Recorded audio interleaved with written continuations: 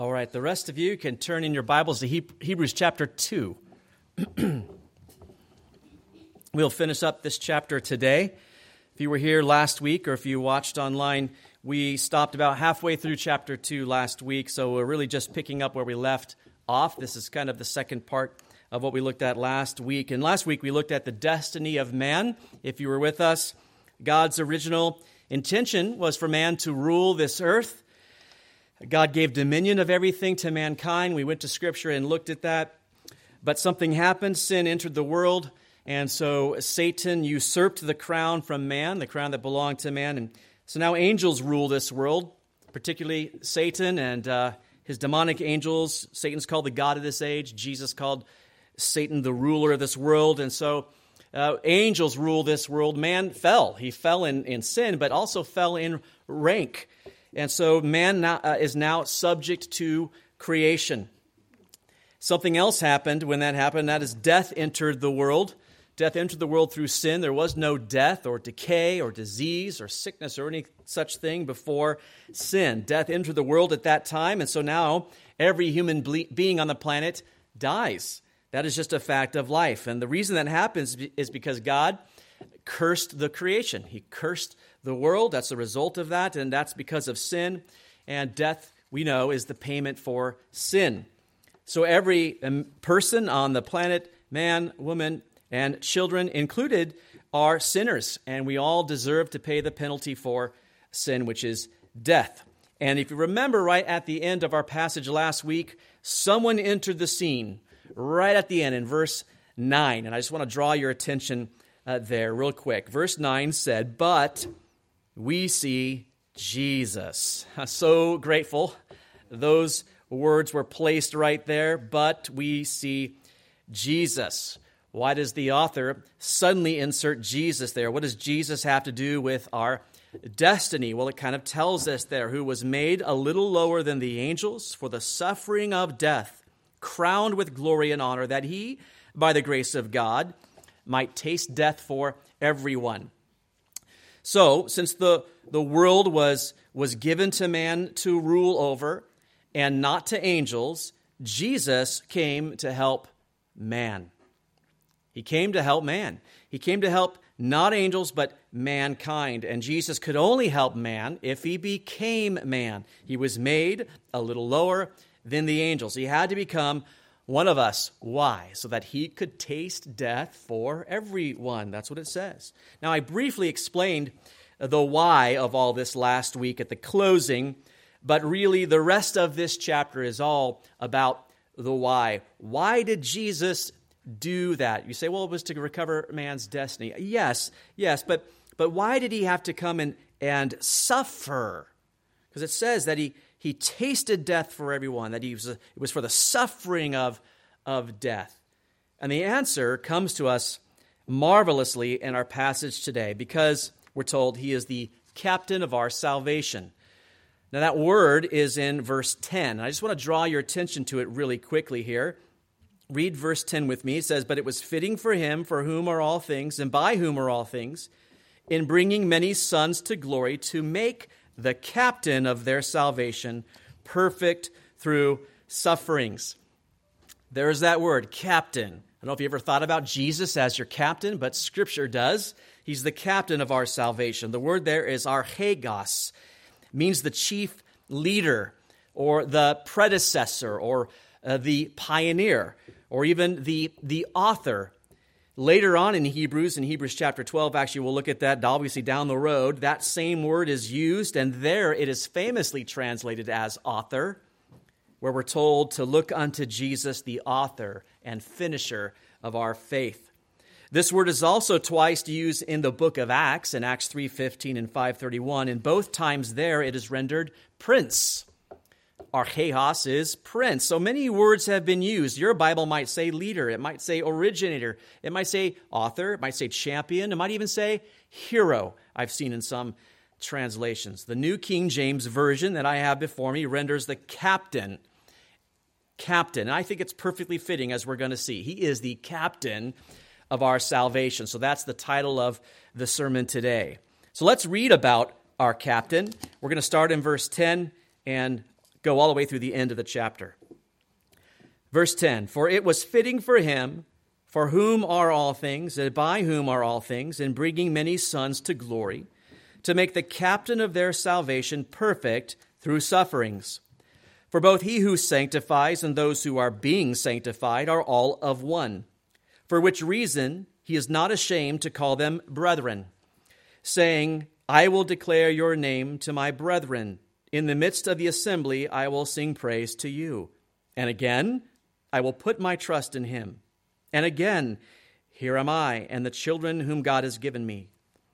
Inasmuch then as the children have partaken of flesh and blood, he himself likewise shared in the same, that through death he might destroy him who had the power of death, that is, the devil, and release those who through fear of death were all their lifetime subject to bondage.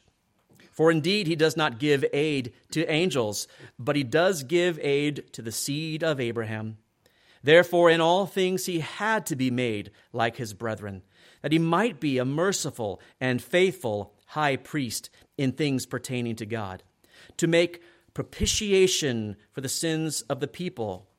For in that he himself has suffered, being tempted, he is able to aid those who are tempted. Let's pray. Oh Lord, we have a mighty passage before us today. A marvelous passage about our great captain of our salvation. Lord, we need your Spirit with us today to guide us into this wonderful truth. Lord, help us to see the greatness of our Savior today, Lord. Reveal these truths to us. Open up our hearts to receive them, Lord, that we might live lives that would glorify you. In Jesus' name, amen. So Jesus is our captain here, and we're looking here at the beginning in verse 10. And I just want to read that again. It says, it was fitting for him, for whom are all things, and by whom are all things, in bringing many sons to glory, to make the captain of their salvation perfect through sufferings. Sufferings. Now, Jesus is many things, and we have started this book looking at Jesus. We've looked at him very high and exalted. He is our creator. He's our sustainer. He is the one that inherits everything. But now we bring it down to the things that really just apply to his people, to the church. And this is where this starts, right here. Because remember, this letter is written to encourage a suffering church. And what I want you to see first and foremost right here is that Jesus is our sufferer. Our sufferer. You and I, we do suffer in this world, but we do not have to suffer under the wrath of God. Jesus is our ultimate sufferer. Now, if you continue the thought, think back that this is really continuing the thought from the previous section. The author quoted Psalm 8 there. And remember Psalm 8, he was talking about man. Remember, he used the Hebrew parallelism, man and son of man, to talk about man and the fact that all things were put in subjection under man's feet. Man was given dominion over everything. But now as we look at it and we look at reality, we don't see that today. So we don't see things put under him. Why? Because sin has created a dilemma. That's why. Man had a destiny which God had decreed, and yet sin altered that destiny. So how does a God who is holy, how does he judge sin and judge it rightly, yet also fulfill his promises? If mankind has blown it and they're in sin, how does he do that? And the answer was the cross. Notice in verse 10 it says, it was fitting for him, for whom are all things, and by whom are all things. Who is this talking about? Now this is speaking of God the Father. God the Father is the one for whom are all things and by whom are all things. Even Jesus, when he says everything will be subject to him, he will then take it in turn and give it all back to the Father. The Father is the one who is, everything is going back to him. And it's fitting. It's fitting. What that means is it's consistent with God's character. It was consistent with his wisdom to find a way out of this dilemma, a way in which he might bring many sons to glory, we're told. To find a way to recover man's destiny. And he did it by making, and here it says it, the captain of our salvation perfect through suffering. Jesus suffered on the cross, and you guys, it was a masterpiece of God's wisdom, an absolute masterpiece. He solved the greatest dilemma through one stroke of genius. mankind comes up with all kinds of plans to get to heaven, all kinds of ways to save himself. There's no way that any man on the planet would come up with this way. Only God, only in the masterful mind of God. By sending his son to die, God retained his holiness. He retained his justice. He didn't look the other way about sin. He didn't sweep it under the rug. He remains righteous because he punished sin. But at the same time, he showed his love for the world because he provided a way for man to have their destiny recovered because he paid the penalty himself. This is the supreme demonstration of the grace of God. Remember back in verse 9, we're told that he, Jesus, by the grace of God might taste death for everyone. So what this did is it made Jesus then the captain of our salvation. You could say he's the champion of our cause. He's the pioneer who blazed the trail of salvation. God has given us a divine hero in Christ. Now, this even goes back to the Old Testament. You think about Isaiah 9:6. Look at this verse here real quick. We're very familiar with it. We usually read it at Christmas time. For unto us a child is born, unto us a son is given, and the government will be upon his shoulder, and his name will be called Wonderful, Counselor, Mighty God, Everlasting Father, Prince of Peace. This is about Christ. This is about the incarnation, the child that was born, and all the names that he would be called. Well, that name, Mighty God, there is El Gibor, and it means the champion or hero. He is the hero of our faith. That's Jesus. And so because God sent the hero, the captain, the sons of God can now be brought to glory because Jesus has paved the way. But you might have noticed a little confusing bit at the end of verse 10, and this is where this really all gets fleshed out. You look at the end of verse 10, and it says, to make the captain of their salvation perfect through sufferings. Now, let me ask you a question. Is Jesus perfect? He is. So how did Jesus need to be made perfect? Can that which is perfect be made more perfect? Is there a perfecter? See, his being made perfect through suffering is in reference to this role. It is in reference to his being made a perfect captain of our salvation. That's how it's being used here, meaning he was perfectly equipped to do the job. His perfection was rooted in his experience as a man, his incarnation.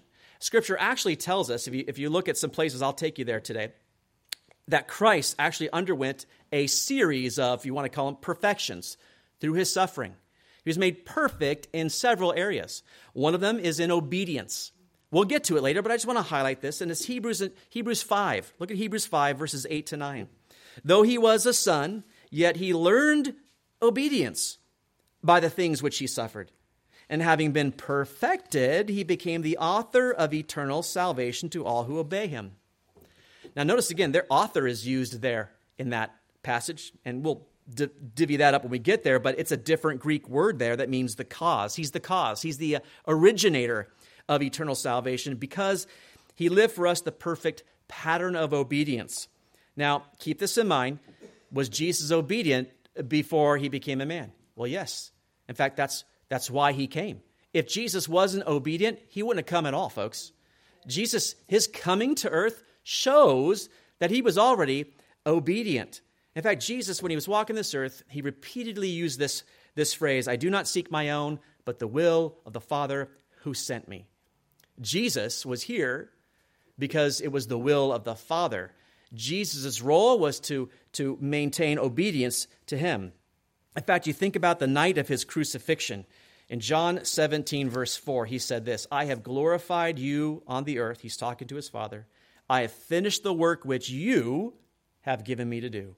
Do you see that? He was doing the work of the Father. Jesus was already obedient, but he became perfect or complete, you could say it that way, as our suitable captain of salvation by experiencing obedience as a man, living the perfect pattern of obedience for us. Does that make sense?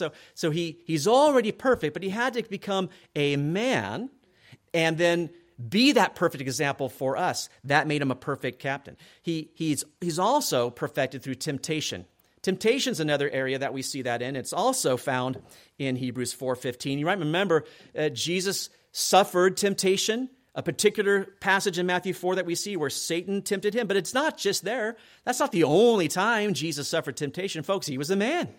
He suffered all the normal temptations, yet he resisted it perfectly. And in Hebrews 4:15, we're told this: we do not have a high priest who cannot sympathize with our weaknesses, but was in all points tempted, as we are. Yet what?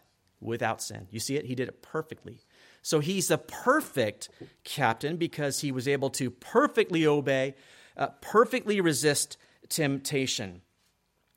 He knows how painful it is to resist temptation, and so he can identify with our weaknesses. Aren't you glad about that? And so you got to see here, the suffering itself is what made him the perfect captain. He suffered through obedience. He suffered through temptation. And here we're told that he suffered. Suffering as a man is what set him as the perfect pattern for suffering. The suffering made him a perfect captain because, well, before he could lead us to salvation, he had to suffer because, boy, brothers, you and I, we have to suffer. We're told that we're going to suffer if we're going to follow Christ. In 1 Peter 2:21, it says, "For to this you were called, because Christ also suffered for us, leaving us an example that you should follow his steps." Jesus was our example. And what is that example? It's in the next couple of verses in that passage. I just want to show it to you here. Look at how he suffered for us. 1 Peter 2:22-24. "Who committed no sin, nor was deceit found in his mouth, who, when he was reviled, did not revile in return." That's hard. When he suffered, he didn't threaten, but he committed himself to him who judges righteously, who himself bore our sins in his own body on the tree, that we, having died to sins, might live for righteousness, by whose stripes you were healed. Amazing. You see, Jesus suffered, yet he did it perfectly. Reviled on that cross. Brothers, if it were me, I would be reviling back. Jesus did not. But he what? Submitted himself to him who judges righteously. So there's no other suitable person to lead us to salvation. This is what he's getting at. Only Christ came and obeyed perfectly. Only Christ resisted temptation perfectly. Only Christ suffered perfectly. Can I tell you? Not Muhammad, not Buddha, not Joseph Smith. So I don't care what kind of prophet or person they were. None of them did that for you. And that is why, folks, Christ is the perfect captain of your salvation. He was our perfect sufferer. But he is also our sanctifier. Look at verse 11. "For both he who sanctifies and those who are being sanctified are all of one, for which reason he is not ashamed to call them brethren." So he's our sanctifier. Notice both our parties are mentioned. He who sanctifies, well, that's Jesus who does that. He's the one that makes us holy. And those who are being sanctified, that's us. Now, let me explain what this is talking about. When we talk about sanctification, I don't always know that everyone understands what we're talking about. We're talking about really a couple of things. We're talking about being made holy, and the position you and I are in right now is that of holy. Mark kind of talked about that. We do sin, we do get into the flesh, but did you know that your position isn't sin? Your position is holy. Meaning Christ, God, you are seen as holy. You are seen as holy in your position. Now, practically speaking, we're not perfect. We're not holy. We don't walk around going, "Watch out, holy coming through, part the way." But our position is that of holy. Why? You have been sanctified. Now, sanctification is also a process because while that position is true, I'm also being made practically holy. Each year, I'm hoping, by the grace of God, that I look a little bit more like Christ. And some of you might come up and go, "Well, Kevin, I was going to tell you about that. You got a long way to go. Because last year you were here and now you're back here." But don't you want that each year? I just want to look a little bit more like Jesus. That's the practical part. But what we're talking about here, when we talk about sanctification, we're talking about your position is that of holy. Hebrews 10:10, another Hebrews verse for you, says this: "By that will we have been sanctified through the offering of the body of Jesus Christ once for all." So the sanctification happened, in one sense, because Jesus sacrificed himself once for all. It's one sacrifice for all. That places us in that position of righteousness. Now get this. You never lose that. You never lose that position of righteousness. Maybe some of you feel sometimes, I don't know. I don't know if to... No. If you were placed there, you don't lose it. And I can tell you from a few verses later, Hebrews 10:14. For by one offering he has perfected, what? Forever those who are being sanctified. You are perfected forever, but also being sanctified. Both those things are used there. Amazing. You're perfected forever. That's your position. You never lose it. But you're also being sanctified. We're being made holy. We're being made to look like Christ. It's incredible. And all of that happens because of the great substitutionary atonement on the cross. The great substitutionary atonement verse is 2 Corinthians 5:21. For he made him who knew no sin, that's Jesus, to be sin for us, that we might become the righteousness of God in him.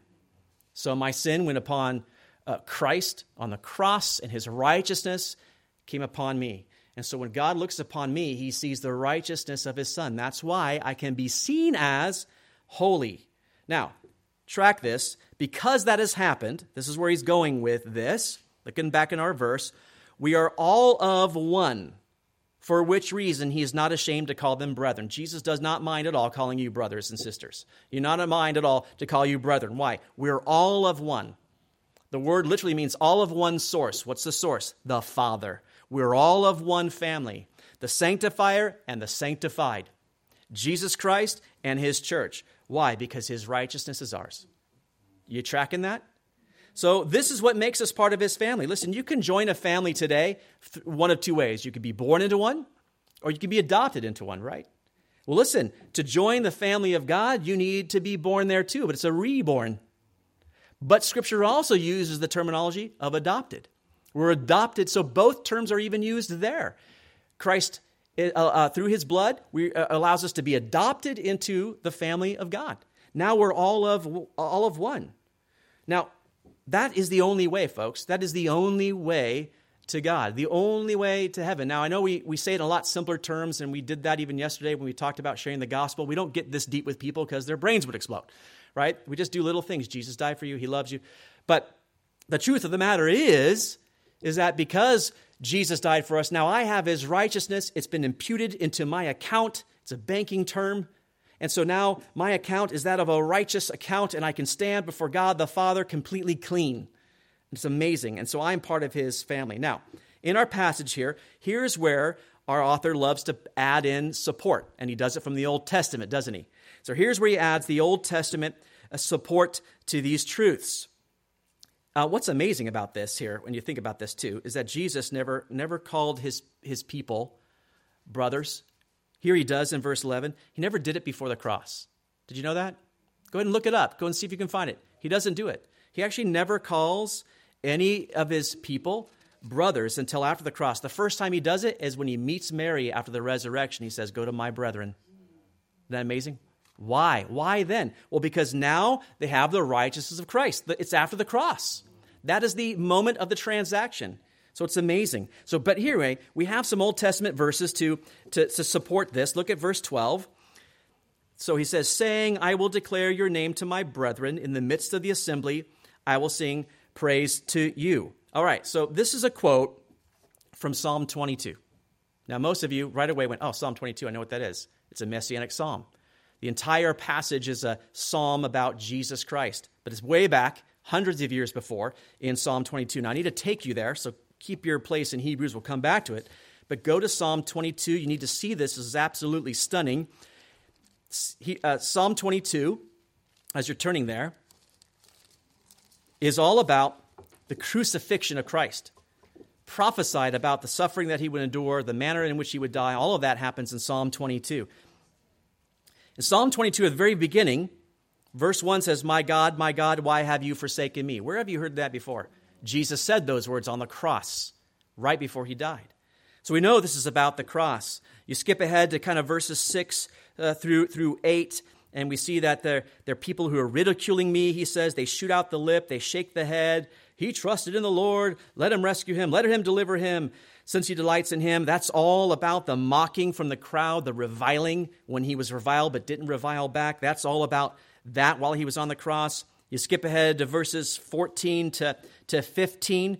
Here's some of the agonies on the cross. I'm poured out like water. All my bones are out of joint. My heart is like wax. It's melted within me. My strength is dried up like a potsherd, and my tongue clings to my jaws. You've brought me to the dust of death. That's all about the agonies he's enduring there. And then you get to the actual crucifixion described in verse 16. They have pierced my hands and my feet. I can count all my bones. Jesus never had a broken bone. They look and stare at me. They divide my garments among them, and for my clothing they cast lots. Did not all that happen?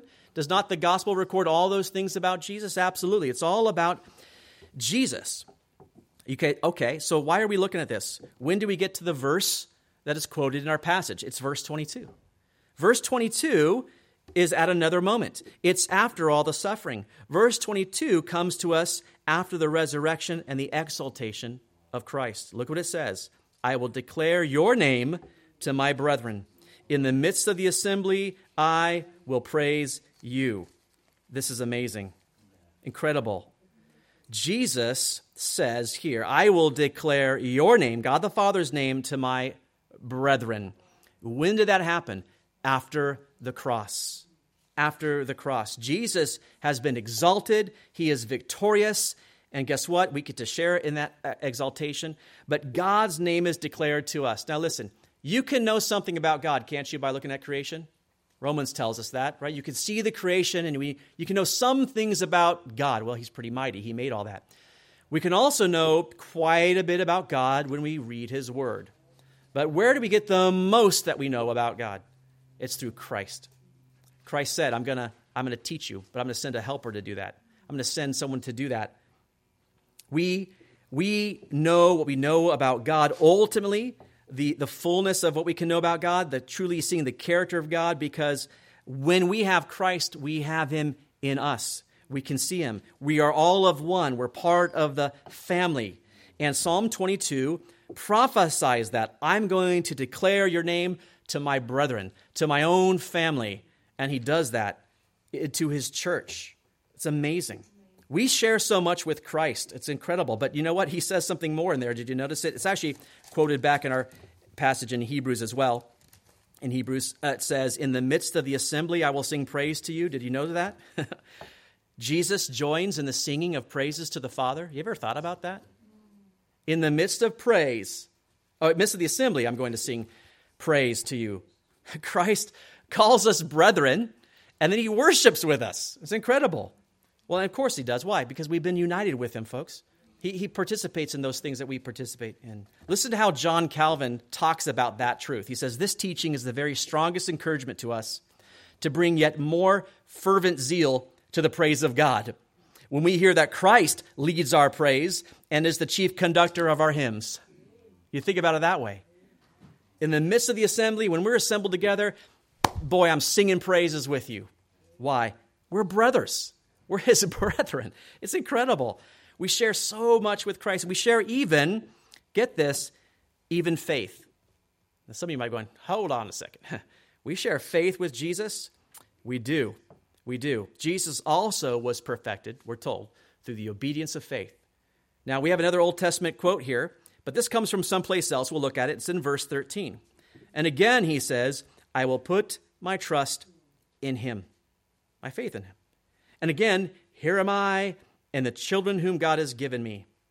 Now, this comes from Isaiah chapter 8. Now, the same cool thing is happening here. Think about Isaiah chapter 7. Isaiah chapter 7 is about prophesying of the birth of Christ as well, where we hear that famous, behold, the virgin shall conceive and bear a son, and his name will be called Emmanuel. That all comes from Isaiah 7. Isaiah 9, we just looked at. His name will be called Wonderful, Counselor, Mighty God, Everlasting Father, Prince of Peace. Isaiah 8, sandwiched in between those two chapters, is also full of messianic prophecy. And here is just a piece of it that we're given here. Isaiah 8:17. Look at it. And I will wait on the Lord, who hides his face from the house of Jacob, and I will hope in him. Or I will put my trust in him. It's the same rendering there. So I will trust in him. Now, Isaiah writing this didn't know that he was writing necessarily about Christ, just like he didn't know about Psalm 22 didn't know. Oh, I didn't know that was all about Christ. We just see these things fulfilled. Isaiah, the prophecy was sealed up. His words were hidden. And so he says, well, I'm just going to have to wait on the Lord. I'm just going to have to trust in him. Here, the author applies this to Christ. Christ had to trust the Father. Did he have to do that? Absolutely, he had to trust the Father. I'm going to be made a man. I'm going to go to earth. I'm going to relinquish my power, basically, to the will of the Father. Jesus used his power when the Father willed it.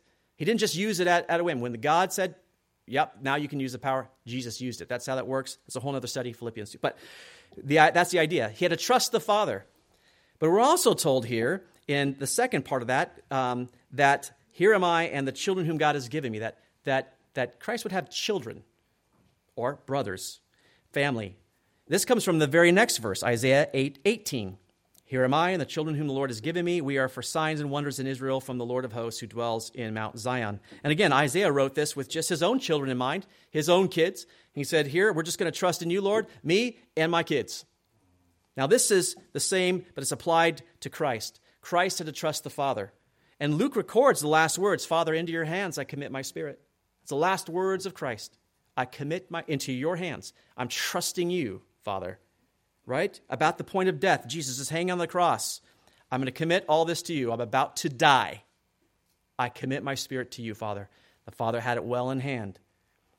And while on earth, Jesus had to place full faith and trust in every single way. This Old Testament passage, it just reveals that it was prophesied about to us. But not only would Jesus have to place his trust in the Father, but the next verse that we just looked at shows us that his brothers would have to do the same. Me and my family. Who is that? That is you. That is me. That's the family. Here am I and the children whom God has given me. That should encourage you. That is meant to encourage the saints that the author is writing to. Jesus is our sufferer, yes, but he's our sanctifier to the point where he's going to say, and here are my children, we're both trusting in the Father.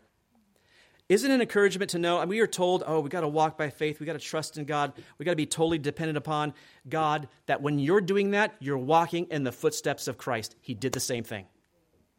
I think we sometimes go, well, no, he was just God. He was always walking around and he knew everything he did. Listen, folks, he was a man and he suffered. He even, he was tempted to the point of bleeding, sweating.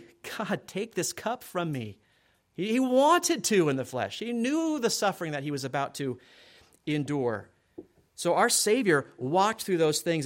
It's then easier to walk by faith because we know we're just following Christ, our captain of our salvation. He's blazed the trail. We're just walking in the steps behind him. So he's our sufferer. He's our sanctifier. Oh, and here's a good one. He's our Satan conqueror. Look at verse 14. Inasmuch then, as the children have partaken of flesh and blood, he himself likewise shared in the same, that through death he might destroy him who had the power of death, and that is the devil. Now here it says, we, children, have partaken of flesh and blood. Now that word partaken is the word koinonia. Many of you know that word. It's where we get fellowship from. We have koinonia, fellowship with one another, something in common. That's what we have together. What is he saying? Well, all human beings, we have flesh and blood in common. That's what makes us humans. We share that. But Jesus, on the other hand, he is not naturally flesh and blood. He's not naturally human. He had to, what does it say? Share in the same. Now that word is metecho. It is not the same word as koinonia. It's to take part in. It is to participate in. In fact, the better word would be partake there. He had to partake of that, meaning Jesus had to go and take hold of that which was not natural for him. Become a man. Take on flesh and blood. Likewise, he had to share in that. Why? That through death, he might destroy him who had the power of death, that is the devil. To conquer Satan, Jesus had to conquer Satan's greatest weapon, death, which is physical, spiritual, eternal. It's all of that. He had to conquer that. And listen, guys, Satan understands God's standard of righteousness. He understands he's a holy God.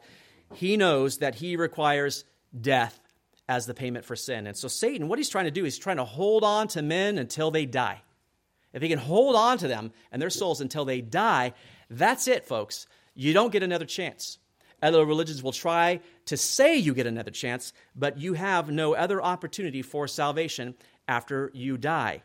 That's the entrance then, only then, into judgment if you're not covered by the blood of the Lamb. There's no purgatory.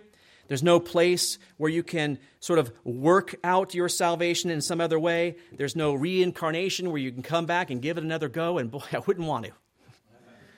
You have one life and then death. Hebrews 9:27. Just as people are destined to die once, and after that to face judgment. So, Jesus had to become a man that through death he might destroy death. I just love that. How did Jesus defeat death? Through death. He fought fire with fire. I'll fight death with death. Jesus had to experience death. Do you see this? He's experiencing everything man. Okay, if man's destined to die, then I've got to die. I've got to experience death. But he's got to have victory over that, folks. Did he do that? Yes, he came out the other side. He rose from the dead. If he experienced perfect obedience, he experienced perfect temptation and resisted that perfectly.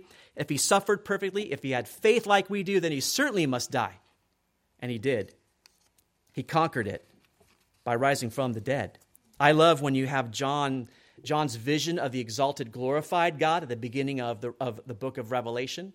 Look at what it says in Revelation 1:17-18. And when I saw him, I fell at his feet as dead.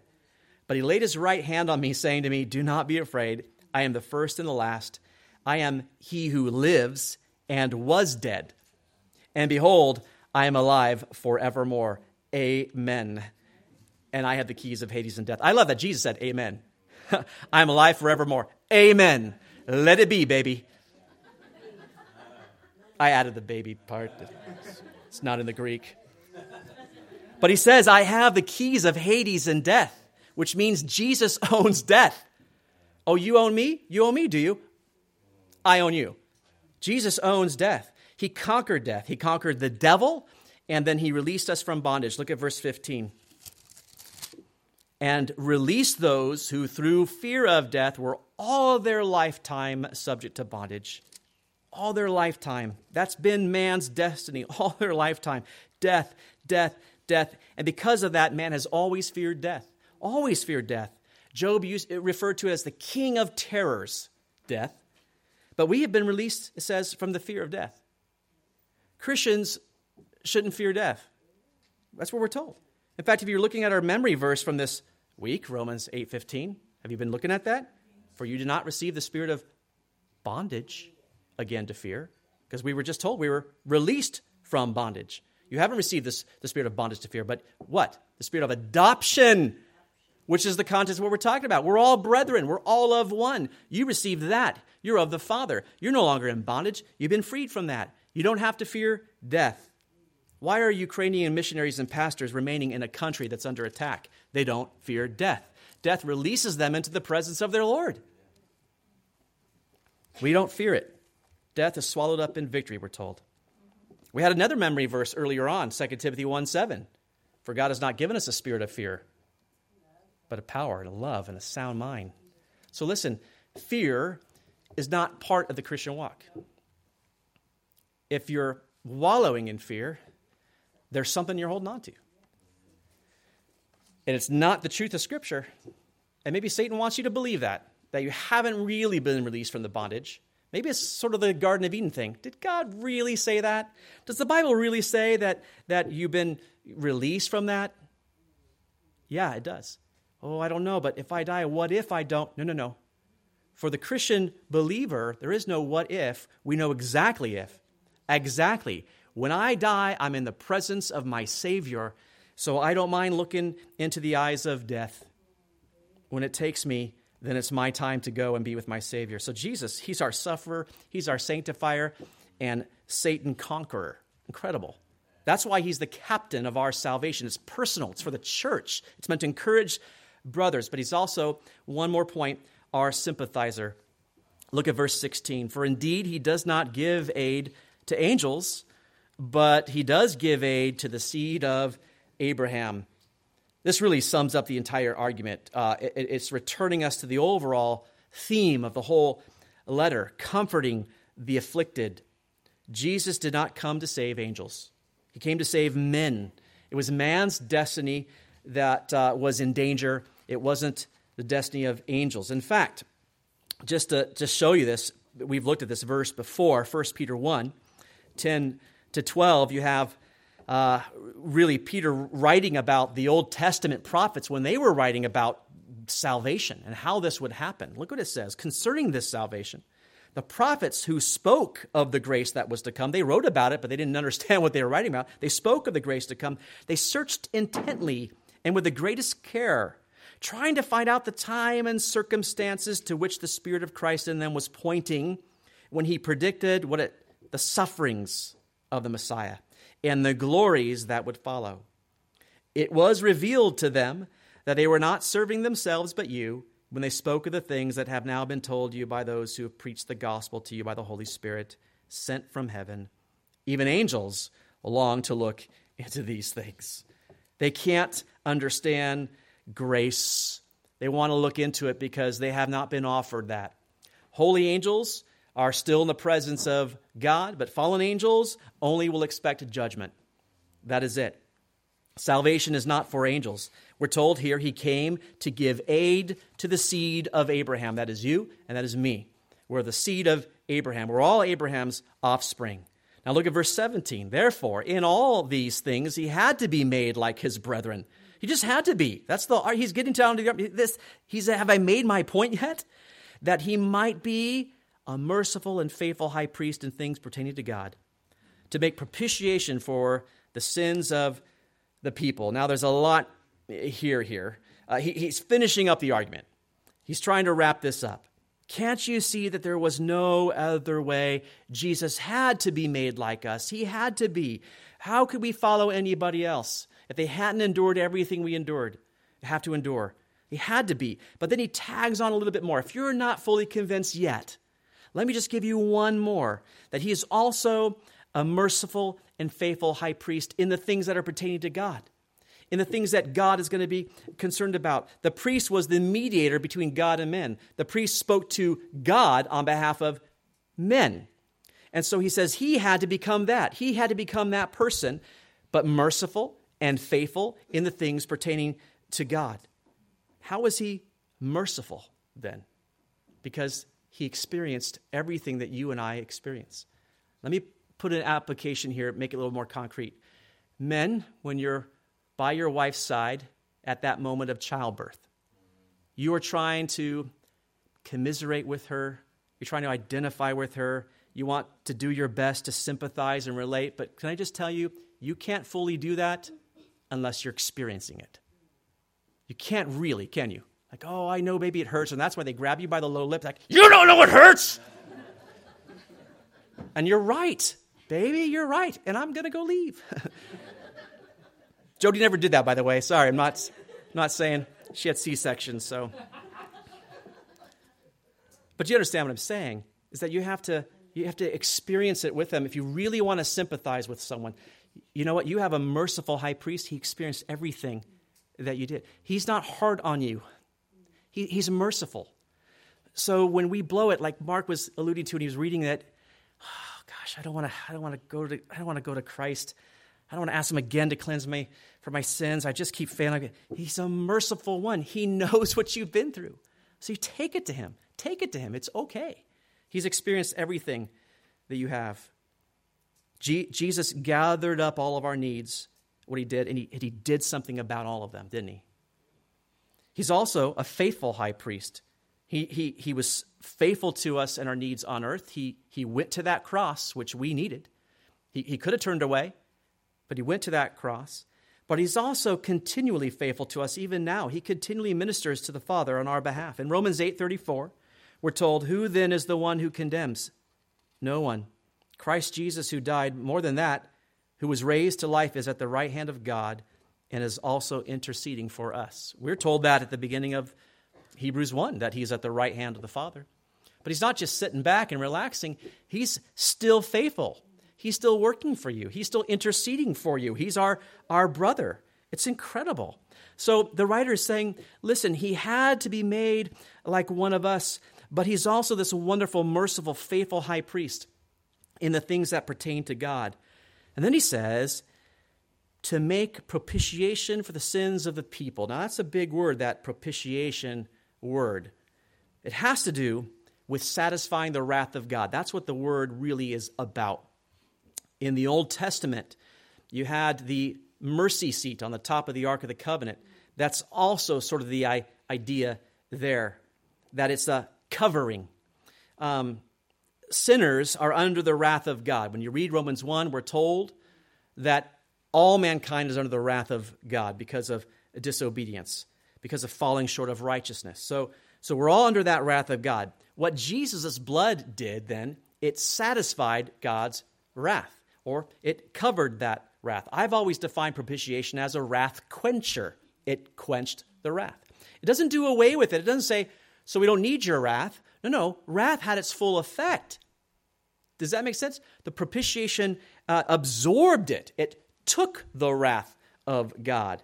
He accepted it on behalf of us. And if you think about it, Jesus, who is God and from God, satisfied the wrath of God. I said it this way many a time before you. It was God himself that gave himself to save us from himself. That is it. We always say, I was saved from my sins. You are, but you're really more saved from the penalty of sin, which is the wrath of God. So it's God himself who did that. Jesus propitiated his own wrath upon the cross. Has that blown your noodle yet? Incredible. He propitiated for the sins of the people. But he's also one more thing. For in that, verse 18, for in that he himself has suffered being tempted, he's able to aid those who are tempted. He's also your helper in this time of need. He's your helper. Jesus suffered in every way. His suffering under temptation had to be so great because he resisted completely. We never can suffer to the degree that he does or did, because we typically will succumb in some way, either thought or deed. But now we have a helper. He can aid us in those times of temptation because he knows exactly what we're up against. He went up against it himself. So is there really anyone else who can offer salvation to mankind? Anyone? I challenge any other religion to say, well, our guy's pretty good. Let me just bring this candidate up here. There's no other perfect person. There's none. Let me just close with this. As we've been going through Hebrews, there's a lot of nautical terms that have been coming up. I pointed some of them out last time about drifting and tying ourselves up. The early Christians' church history tells us that the Christians latched on to some of these terms and used them in their own circles. We certainly know by the fish and the sign of the fish that they use. But one of the terms that is used and will be used later in Hebrews is anchor. The anchor of the soul, we're told. Hope is the anchor of the soul in Hebrews. And I just want to think about that term as we're looking at Jesus as our captain, which is another maybe nautical term. Maybe he's the captain of the ship of salvation, however you want to look at it. But when you look at Jesus as our sufferer, that he's perfectly suffered for you, when you're suffering, you can anchor yourself to that truth. When you look at him as he's our sanctifier, that he's given us righteousness, that you are perfectly positioned. Your position is holy. You can anchor yourself to that truth.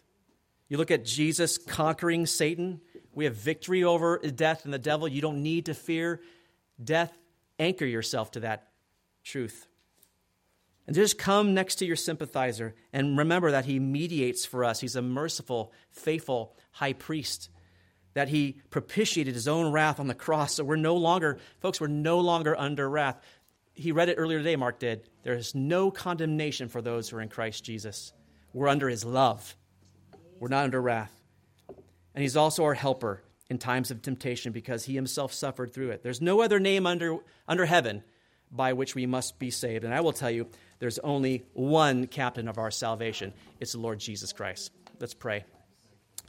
God, we thank you so much for such a magnificent section of Scripture here, Lord, that just shows us our perfect Savior. I don't know how you can read these words and walk away and thinking that there's salvation that could be found in someone else. There's some other way to heaven. There's none. There's only one perfect captain of our salvation, and it is Jesus. Lord, we thank you for the wonderful truths of Scripture that are given to us today. Lord, I pray, as these words did to that church back then, that these words would encourage your people today. Lord, that people have been suffering and wondering why they're suffering, that they would remember that you suffered first, that they would anchor themselves to those truths, Lord, through temptation or whatever else they're going through today, Lord, that they would draw close to you because you're a merciful, faithful high priest. You're not waving a finger at them. You're not waiting to pounce upon them. You're merciful, Lord. And as Mark read earlier, you're faithful and just to forgive us our sins, to cleanse us from all unrighteousness. Thank you for being a perfect Savior. Thank you for being the captain of our salvation, for leading us into this wonderful truth today. Lord, I pray that this truth would be so encouraging to your people, Lord, that they would continue living their lives in a way that glorifies you. In Jesus' name, amen.